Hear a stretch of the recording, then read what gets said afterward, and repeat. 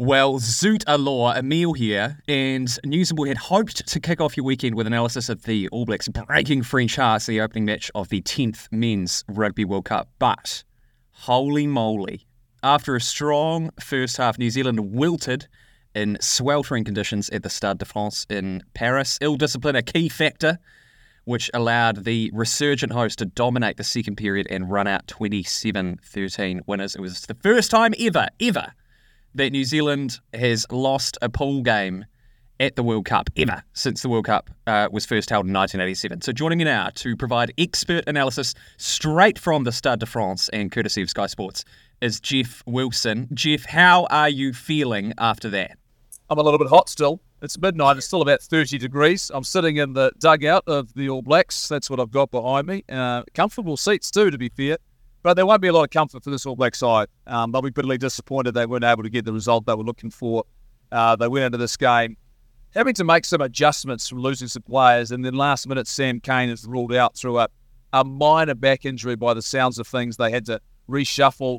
Then they had to bring Brodie Retallick back onto the reserves. And so, but they'll look at this performance and go, we probably did enough to get closer to winning, but the second 40 minutes, France showed exactly why they're going to be a really difficult proposition for whoever they face in the knockout phases of this competition in Paris with this sort of fan base. They were really, really good. So, look, this was always possible. The hosts who are in such great form going into the Rugby World Cup, the All Blacks sort of suffering from a few niggles, and in the end, this wave of support that this French team got was enough to get them across the line. They were really good. Jeff, we got off to such a good start. What happened? It's a great question. And the one thing was, I think we got them out of the gate. A couple of nice set plays, one in particular, a little bit of vision. There was no settling in period for France. But then if you go into the second half, and the first half sort of played out, we missed maybe 3 or 4 really key try-scoring opportunities. The margins of World Cups are small. We probably did enough in the first half to put all of the pressure on France. Ultimately, we didn't do that. And our ill-discipline, probably across the 80 minutes, gave them the kickable opportunities for points and led them to controlling the game and forcing us to play in our own half. Now, I think they were the better team. Probably the last try flattered them in regards to the scoreboard, but it didn't look as though we were going to be in a position to come back. Ill-discipline will hurt you in the Rugby World Cup. Look, Will Jordan's unintentional collision in the air, his eyes were on the ball, but this has been around a long time now. You can't put yourself in a position where you impact a player who's in the air. He'll be disappointed about that, and that really made it difficult in trying conditions for the All Blacks to stage a comeback.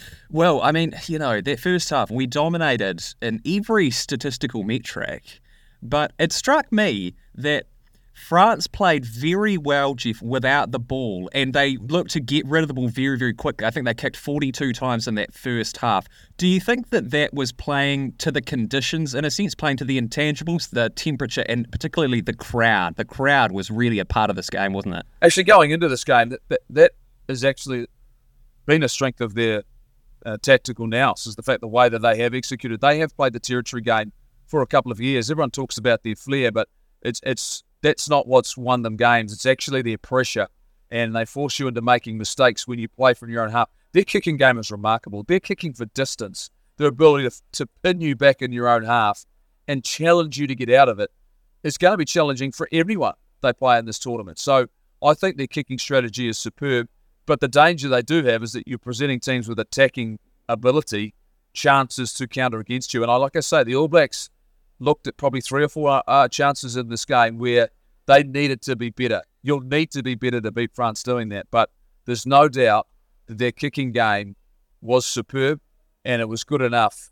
for them to dominate in the second half. You touched on this earlier, Will Jordan's sin binning, perhaps the pivotal moment of the game. And discipline-wise, I mean, we've got to talk about this. It was 12-4 against New Zealand at the final whistle. We've had, many famous examples of ill-discipline come back to haunt us recently. Is this something that we've got to sort out? Oh, we were outstanding before Twickenham.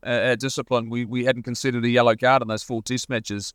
And I think Will Jordan's one is just an unfortunate situation. You watch him, his eyes are on the ball. If he jumped into that contact, I think you see a completely different outcome in regards to probably nothing happening because it was a fair contest. We saw one of those earlier on. And once again, those are the small things and margins that are going to hurt you. But like you just said, when you play without the ball, like France did for large parts of it, where they won the game was at the breakdown. Very tactically smart, and where they got themselves in contesting possession in the ball. And that when you give away penalties, you concede territory. So, they smothered the All Blacks just before halftime. They looked as though they were out on their feet. I think maybe, and this is not an excuse because they were better than us, but the 20-minute water break just gave them a little bit of a chance to recharge their batteries, and their bench was really good. We've talked about France being good. A big part of that is the fact that over the last 3 to 4 seasons, the growth in this under-20 group that was successful has become not just 15, but it's become 23, and they've been able to absorb a couple of big losses in terms of players before this tournament, and they still looked really deep in their bench. And you talked about this repeatedly during the game, about the fact that the French pack were looking absolutely exhausted. Early on in the second half, you talked about the fact that the benches were really going to come into play, particularly when it's in the mid-30s heat-wise. And indeed, that came to pass. Substitution is going to be a huge part of this tournament, fair to say. This is the weekend. They've just said for this weekend there's going to be 20-minute water breaks. Even the locals have said this is absurd. I mean, that's how hot it is. I mean, it's been blistering the last few days. The fact, like I say, it feels like it's still 30 degrees right now. It's midnight. They're expecting it to change over the course of the competition. So in 3 to 4 weeks' time, I think it will be a little bit different. But what it does mean is that, it can take a toll. And it's how you can recover. And, probably the All Blacks and France have got the benefit of, you would have to say, softer pools than Pool C and Pool D. And that will play in their favour. The All Blacks have got some recovering to do. They've got some niggles. They've got some guys on the sidelines. It's probably about them freshening up and getting healthy as much as anything right now. So then when they make their push towards the quarterfinals, that they are close to having their best side. Jeff, this is, on paper, New Zealand's toughest pool game by a distance, really. And the format of the tournament is such that it's still very likely that they'll make the knockout stage, almost certain, you'd say. After the match, today's captain, Ardie Savia, said, we lost the battle, but we've still got a war to win. How do you, as a coach, mentally lift a group of players in a situation like this? I can tell you from experience and from being involved around the All Blacks and this All Black group and other All Black groups, the motivation's never lack. It's not a fact that you have to get these guys up for the game. So you don't have to. They won't have to. They'll be disappointed because they haven't got a result. But the energy and the determination and the margins, like I say, were so very, very small. It wasn't like they were out of this game.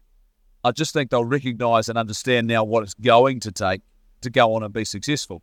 So they've been educated tonight about what the top sides of the Rugby World Cup, not just this week, a couple of weeks ago at Twickenham, they got that little bit of an education, remembering some new guys. This is their first taste of the pressure of a Rugby World Cup. And like I say, this is a very good team they're up against. So motivation won't be a problem.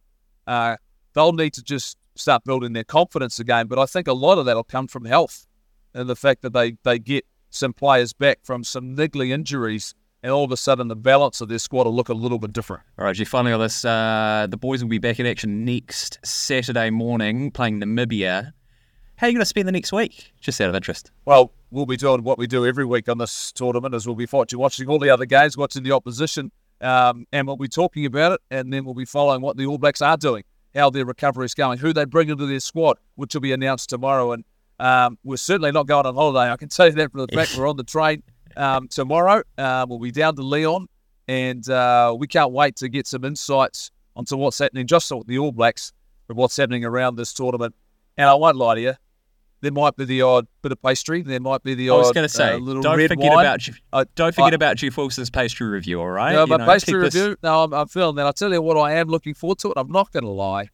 I could really do with a cold beer. Yes, I can imagine so. I could really do with a cold beer right now, and I'm looking forward to it. I don't blame you. I am in a similar boat, but it's maybe a bit early in the day at this stage. Anyway, thank you very much, Chief Wilson. Really appreciate your insights so soon after the final whistle there. And remember, you can watch all 48 Rugby World Cup games live on Sky Sport 1 or Sky Sport Now, and Stuff is streaming 6 games live, and we'll have delayed streams of 6 more, including the AB's remaining pool games. For full coverage, visit Stuff's World Cup hub at stuff.co.nz.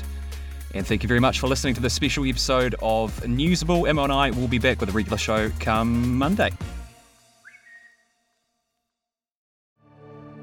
This pod took time and resources to produce. Please support our mahi and visit stuff.co.nz/support.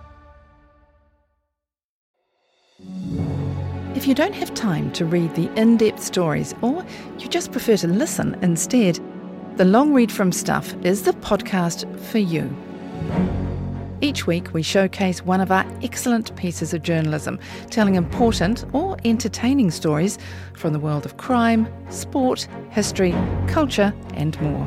You also get to hear from the journalists themselves about how they uncovered the story and how it came to life. So for your weekly dose of long-form journalism, beautifully read, subscribe to The Long Read from Stuff wherever you get your podcasts.